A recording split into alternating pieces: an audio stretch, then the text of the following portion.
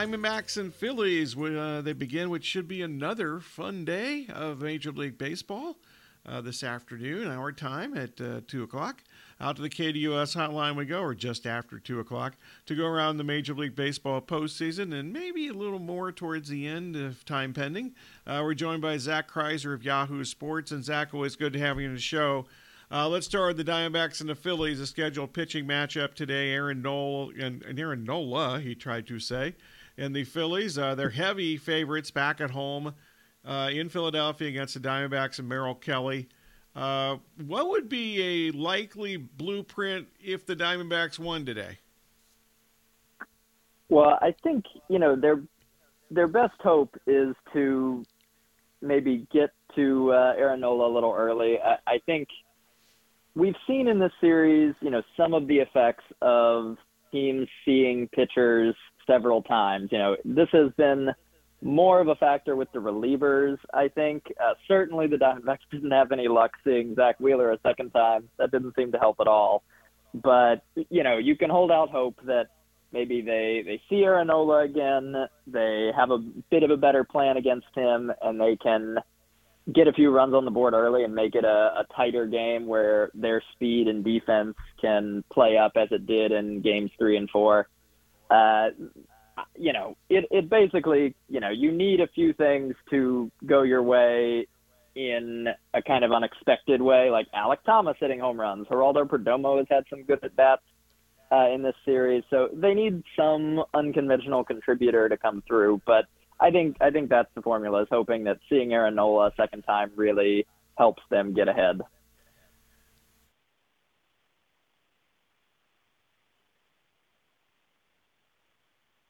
Are you there? I'm not entirely sure where Bob is at here right now, so let me go ahead and put you on hold here, Zach, and then we will go to break while I try to get Bob Kemp back here, who is on remote. So just one moment here.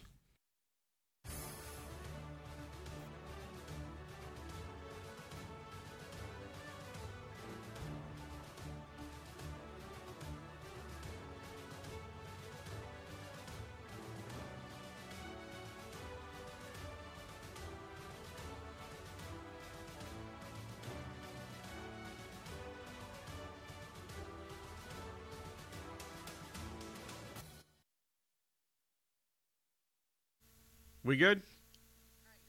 Okay. I'm not sure what happened there, but we have returned. Zach, you there? Sorry about that. I can hear you, yeah. Okay, what a wonderful thing. So most importantly, we can hear you.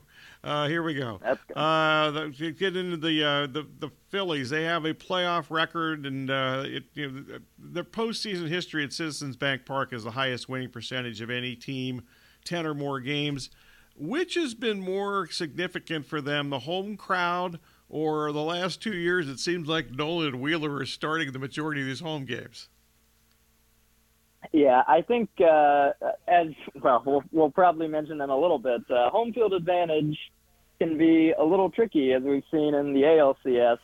No home team has won, so I'm a little hesitant to chalk it up entirely to home field advantage. I have been in Philly for these games, and I can confirm it is a raucous, crazy atmosphere. But I do think you have to look at the starting pitching and the fact that they have both been pitching really well wherever they've been, and they have, as you mentioned, mostly been starting in Citizens Bank, which gives the Phillies a huge advantage. I also think that the Phillies hitters hit well at home. I don't know whether that's a comfort thing, comfort with the batter's eye. Certainly Schwarber and Harper like to tee off into that right field bleacher section. So I wouldn't chalk it up entirely to home field advantage. I think the Phillies are playing really well here, and as you mentioned, a lot of the circumstances set up to where they often have their best players on the mound at home. So I think they're just a good team, and the home field advantage is a little bit of a cherry on top. Are the current Phillies, this year's Phillies, are they a better team than one that pushed the Astros to the brink in the 2022 World Series? Yes, I think they are. I'd say a couple things are different. One, Trey Turner is on this team, which is a pretty big addition, and he's playing really well right now. Two, they changed their defense around once they got Bryce Harper back at first base. Once he moved to first base when he got back from his injury, that freed them up to make Kyle Schwarber a DH instead of a left fielder. And that allowed Johan Rojas, the young center fielder, to take over and push Brandon Marsh to left. And when you combine Marsh and Rojas in the outfield instead of what they had been running, it's a huge improvement defensively, and that has made them a more well-rounded team. The last factor I'd say is I think their bullpen is more settled. It's obviously had a few issues the last couple days with Craig Kimbrell and Orion Kerkering losing the strike zone, but overall, I think Rob Thompson has a better grasp on who he's trusting and has a deeper bench to pull from and relief pitchers. Back to the Diamondbacks here. What has stood out the most during their current, I think it's safe to say, surprising run in this postseason? You know, I think it's just the way the offense has managed to have moments and get it done with young players.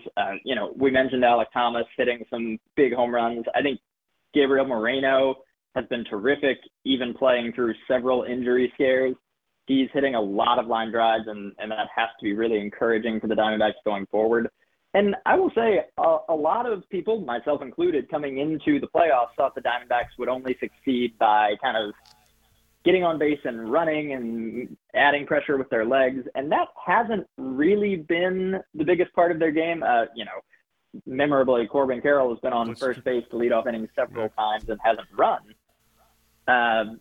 So they've done it in different ways, and I think the offense overall has, struggled at times against the best competition. But I think it's been pretty promising to see so many of their young guys hit well enough in the playoffs. All right. So whenever this season for the Diamondbacks, whether it's, today or tomorrow,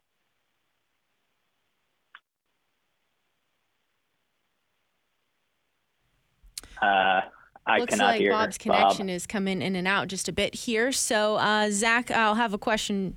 Looks like Bob's connection is coming in and out here just a little bit, so we'll try to get him back here shortly. Zach, a question for you, just about the Diamondbacks and, what they need to do here with Merrill Kelly on the mound today. Yeah, I think the Diamondbacks have started to kind of work on this, but they really need to keep the Phillies hitters off balance. That's hard to do. The Phillies hitters aren't necessarily sitting on fastball or any one specific thing. Their philosophy is pretty see-ball, hit ball, and they're looking for certain areas of the zone and just kind of keeping their eyes open for pitches they can crush. But I think it would behoove the Diamondbacks and Merrill Kelly to work with some pitches that are maybe unexpected. I think he could use his breaking balls and his cutter a little bit more to keep them off balance in counts. But it's tough. This is a really good lineup. Getting through it several times without encountering a hiccup is pretty difficult. Okay, so let me try this again. Whenever the Diamondback season ends, whether it's today, tomorrow, or after the World Series, Mike Hazen, what does he need to do what's he need to emphasize to try to improve this team heading into next season? I think the big thing for the Diamondbacks is to start building up pitching depth. Obviously Brandon Pfaadt's performance was super encouraging in Game 3.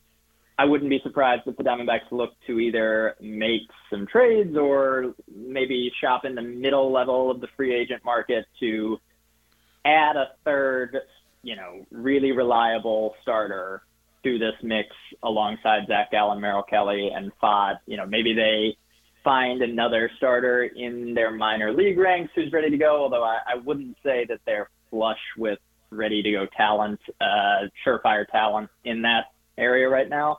So I think that's the biggest thing. Their position player group is pretty strong. You're going to see a little bit of turnover there. I don't think they're going to go into next season with Evan Longoria and Emmanuel Rivera as the main options necessarily at third base. But I think the bigger thing to kind of keep this group growing would be to add another reliable starting pitcher. Zach Crizer of Yahoo Sports, currently in the Sports Zone. All right, let's flip this to the American League. The road team has won all 6 games of this Astros and Rangers series. Any theories as to why this has happened? No. I mean, the Astros actually have not been great at home all year. So on that particular front, I guess that at least tracks logically. The Rangers didn't have any weirdness with that, so I guess it's just the Astros kicked it into gear when they got away from Houston. But I've read a lot about the theories on why the Astros haven't been good at home this year, and none of them are that persuasive. I think they had some concerns about the batter's eye being a little funky, but I think it's just sort of a fluke. I'm not sure what you can make of it other than weirdness, since this team is good everywhere else and has been good at home in the past. I certainly wouldn't, base my theory of what's going to happen in Game 7 around the fact that no home team has won. How much of this, they made a big deal about the batter's eye thing. Is this like a mental block for them at this point? It could be. It's clearly something they're thinking about, talking about, whether it's, reporters are asking them about it and they're thinking about it because of that, or they're thinking about it themselves. But it's a season-long trend. You can't really get around the fact that they were below 500 at home, which is wild for a team that won the division and has been very successful for many years and has not usually had this particular issue. So it's certainly something that they have to be thinking about. And I will note that the Astros did actually lose all of their games at home in the 2019 World Series that went to Game 7. So it's sort of a weird phenomenon that this is the first time it's happened over a full season, but they did have it happen in that playoff series before.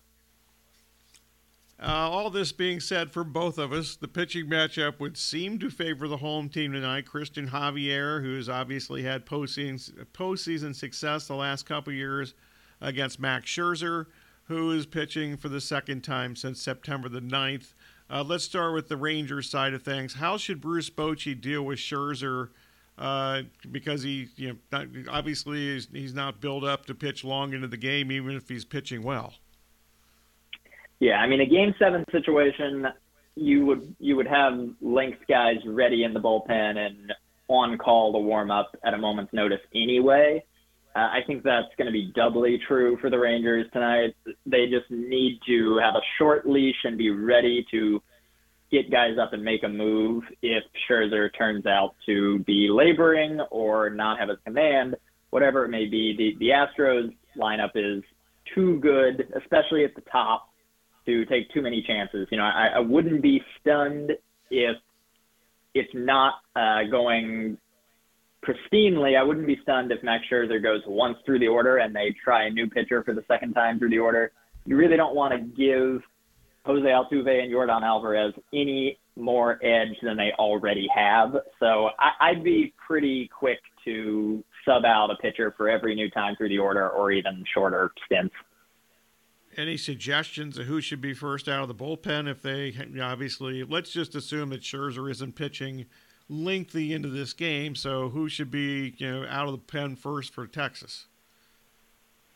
Yeah, it's tough. It depends a little bit on where they are in the lineup when this goes down, but I would not be surprised to see them try a left-hander next, just to kind of shuffle up the looks that the Astros are getting. All right, Brian Abreu's appeal for the 2-game suspension apparently will be decided today. Should Major League Baseball have taken care of this before Game 6? Well, they did take care of the suspension part, but with the appeal, you're obviously going to have a little bit of time to make that happen. I do think that it's you could make the case that they should just wait till after the season and make it a suspension for the beginning of next season. I'm sure the Rangers disagree and think that he should be suspended immediately. So it's a tough needle to thread. I think especially in these cases where you're trying to judge intent on a hit by pitch, there's really no great avenue for that that's going to feel just to everyone. I do think that's a pretty tight turnaround for the Astros to not know whether they have the guy who's really been their best reliever for Game 7. But I don't know exactly how Major League Baseball could have expedited this a lot more. I think the options were either the way they're doing it or just hold the proceedings, but the suspension doesn't happen until the next season. So let's assume that Abreu's not available tonight. Then how should Dusty Baker address his bullpen?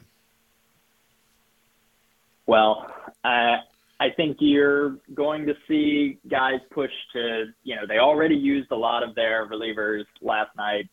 I think you might see Ryan Presley ask for a little bit more, maybe Hector Neris ask for a little bit more. So that would be the top option.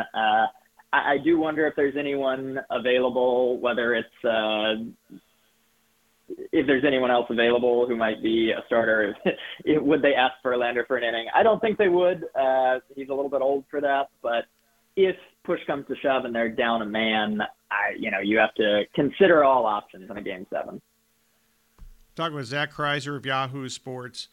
Hopefully, I think the best thing for the world in general and baseball, obviously, is if we have 2 games like we did on Friday. How fun was Friday?